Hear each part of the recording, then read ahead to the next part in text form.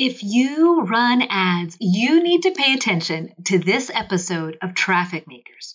If you're a business who's become dependent on paid traffic to bring customers to your business, if you've not built an organic audience, it is not too late. Right now, this last couple weeks, Apple and their app tracking transparency policy has just been released and rolled out. And it is literally revolutionizing ads and the ad system as we speak. Apps are no longer able to track your behavior. This is really good for us as people because it means that we aren't having our data spread everywhere, but it's bad for us as businesses. It literally makes reaching our customers just a tad bit more complicated. In this episode, we're going to talk about what just rolled out, how you can use these changes in the ad systems to your benefit, and how you can grow your audience so you can grow your business. There is a silver lining in every change, and we're going to talk about how you can use these changes that have rolled out and use them to grow in this episode. Welcome to Traffic Makers. You're here because you're a business owner whose products and programs are meant for the world. You need customers. In this podcast, we cover the hacks, the tips, the tricks to help you grow your audience so you can grow your business. Ready? Let's get started.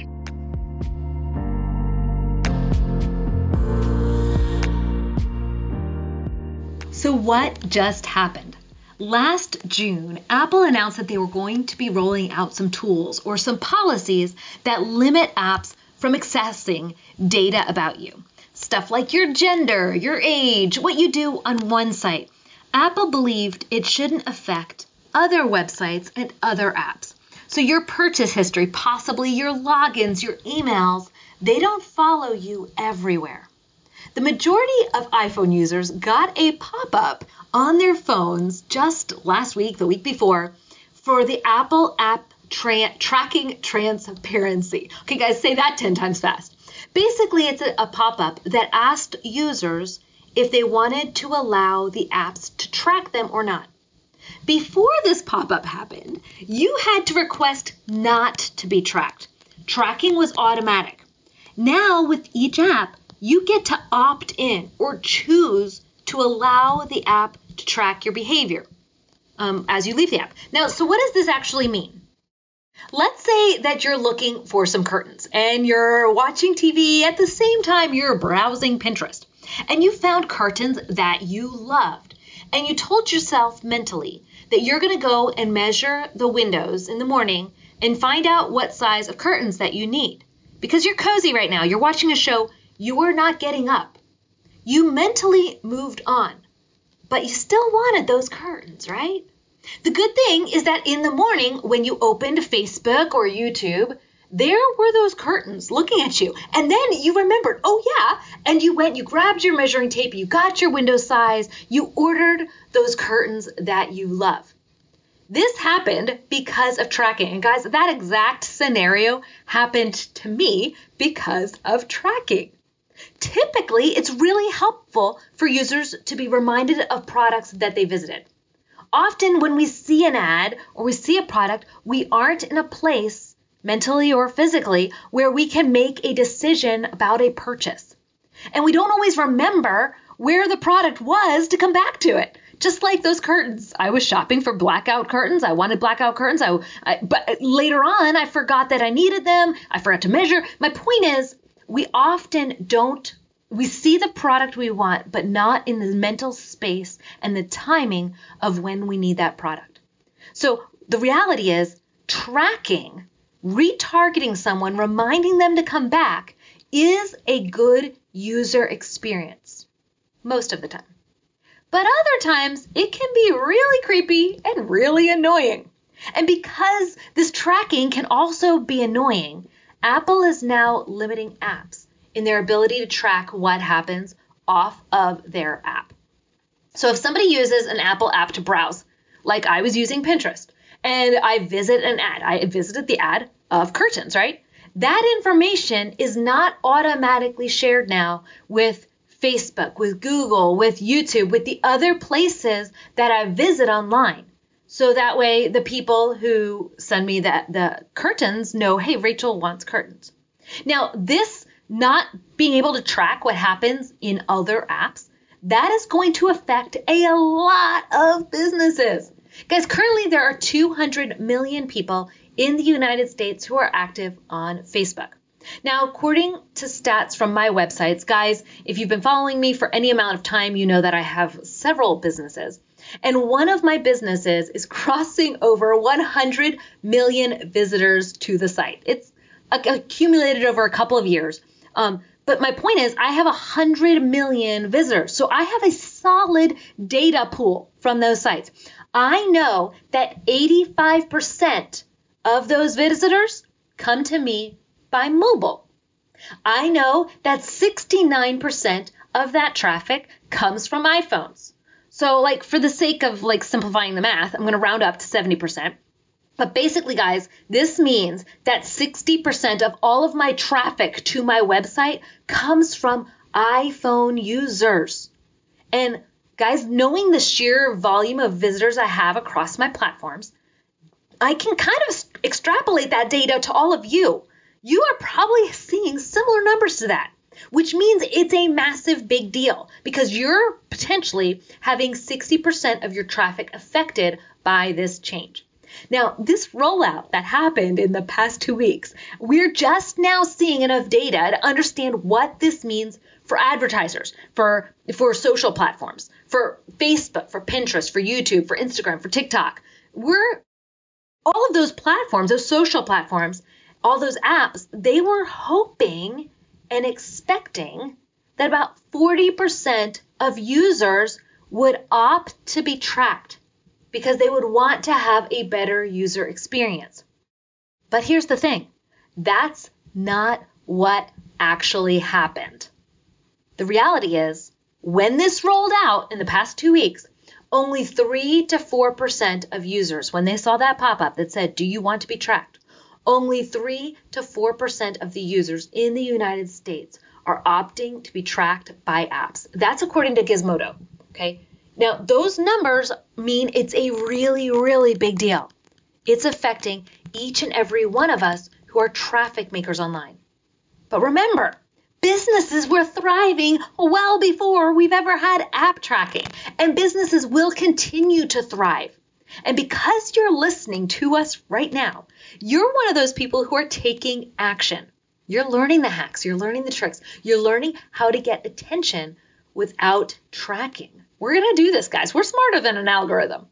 You're going to get the tools to be the business that doesn't just survive this ad change. You're going to come out ahead. Because in every big change, there's a big silver lining that we can use to our advantage. Okay, so this change, it just rolled out, and we want to know now, what is able to be tracked? Like, what can we still use? What can we track? And what is not trackable? What can we track? What is not trackable? Apple has said that we can track activity that happens inside of the apps. Apple has said we can collect aggregated data. They call it IDFA. It's a type of data off of the apps. We can also track single actions, usually for less than 7 days. So it's a 7-day window click. And we can track specific clicks in that window. So what I mean by that is we can track if they clicked into the website.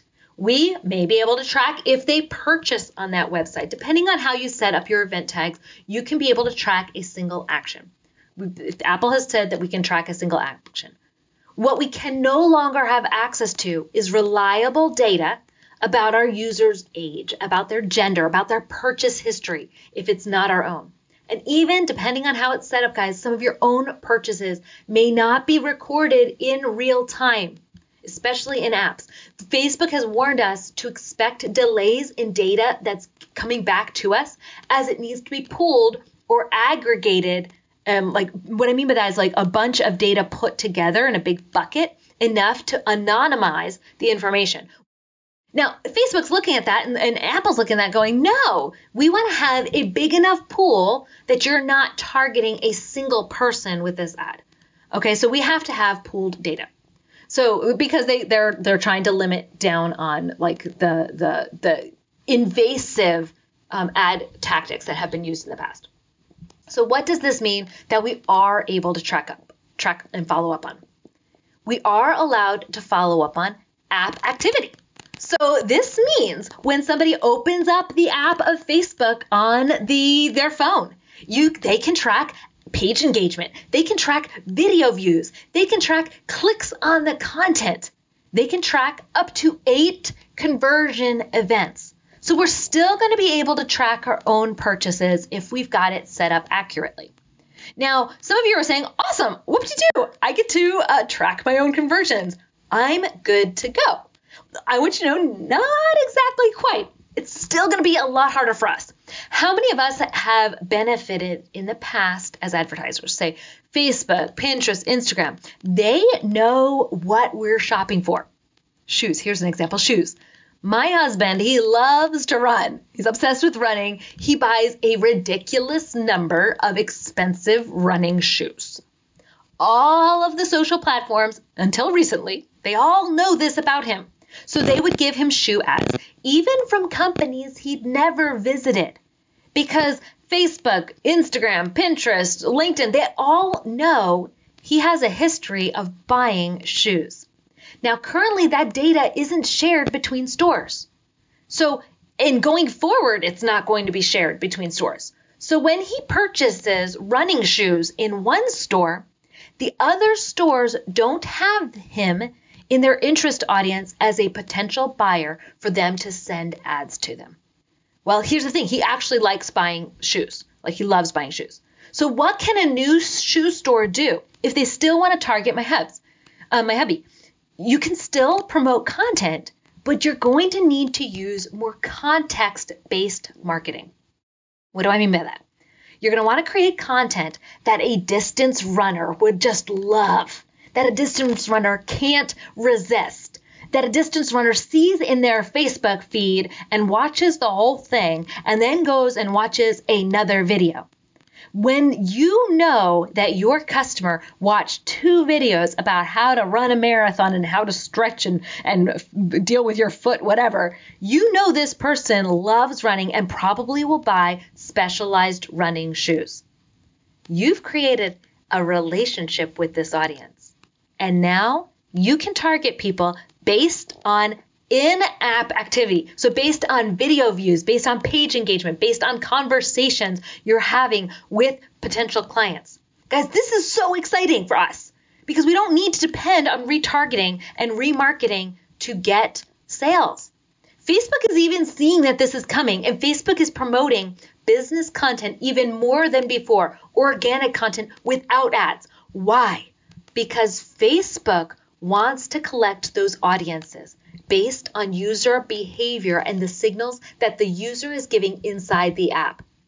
We're seeing pages being suggested. We're seeing video views increasing. We're seeing new tools being released by Facebook right now to help creators create more content more easily and then monetize and sell with their content. Guys, we're going to be going over all of the new tools that are coming because of these changes and because Facebook is valuing creators in a future episode. But just know that creator commerce and brand marketplaces, the abilities we have with those are just insane and super exciting. This is ultimately good news for all of us. All of the app transparency. Because as humans, we want more privacy. And as businesses, we're going to have a little less competition as the businesses that are crappy at building relationships and making traffic for themselves, as they fizzle out and they leave us, the traffic makers, making a difference in our customers' lives, one sale at a time. Now, guys, I just railed on Apple and how these changes apply to iOS devices, like 60% of our traffic, right? But the reality is, these changes are bigger than just Apple users.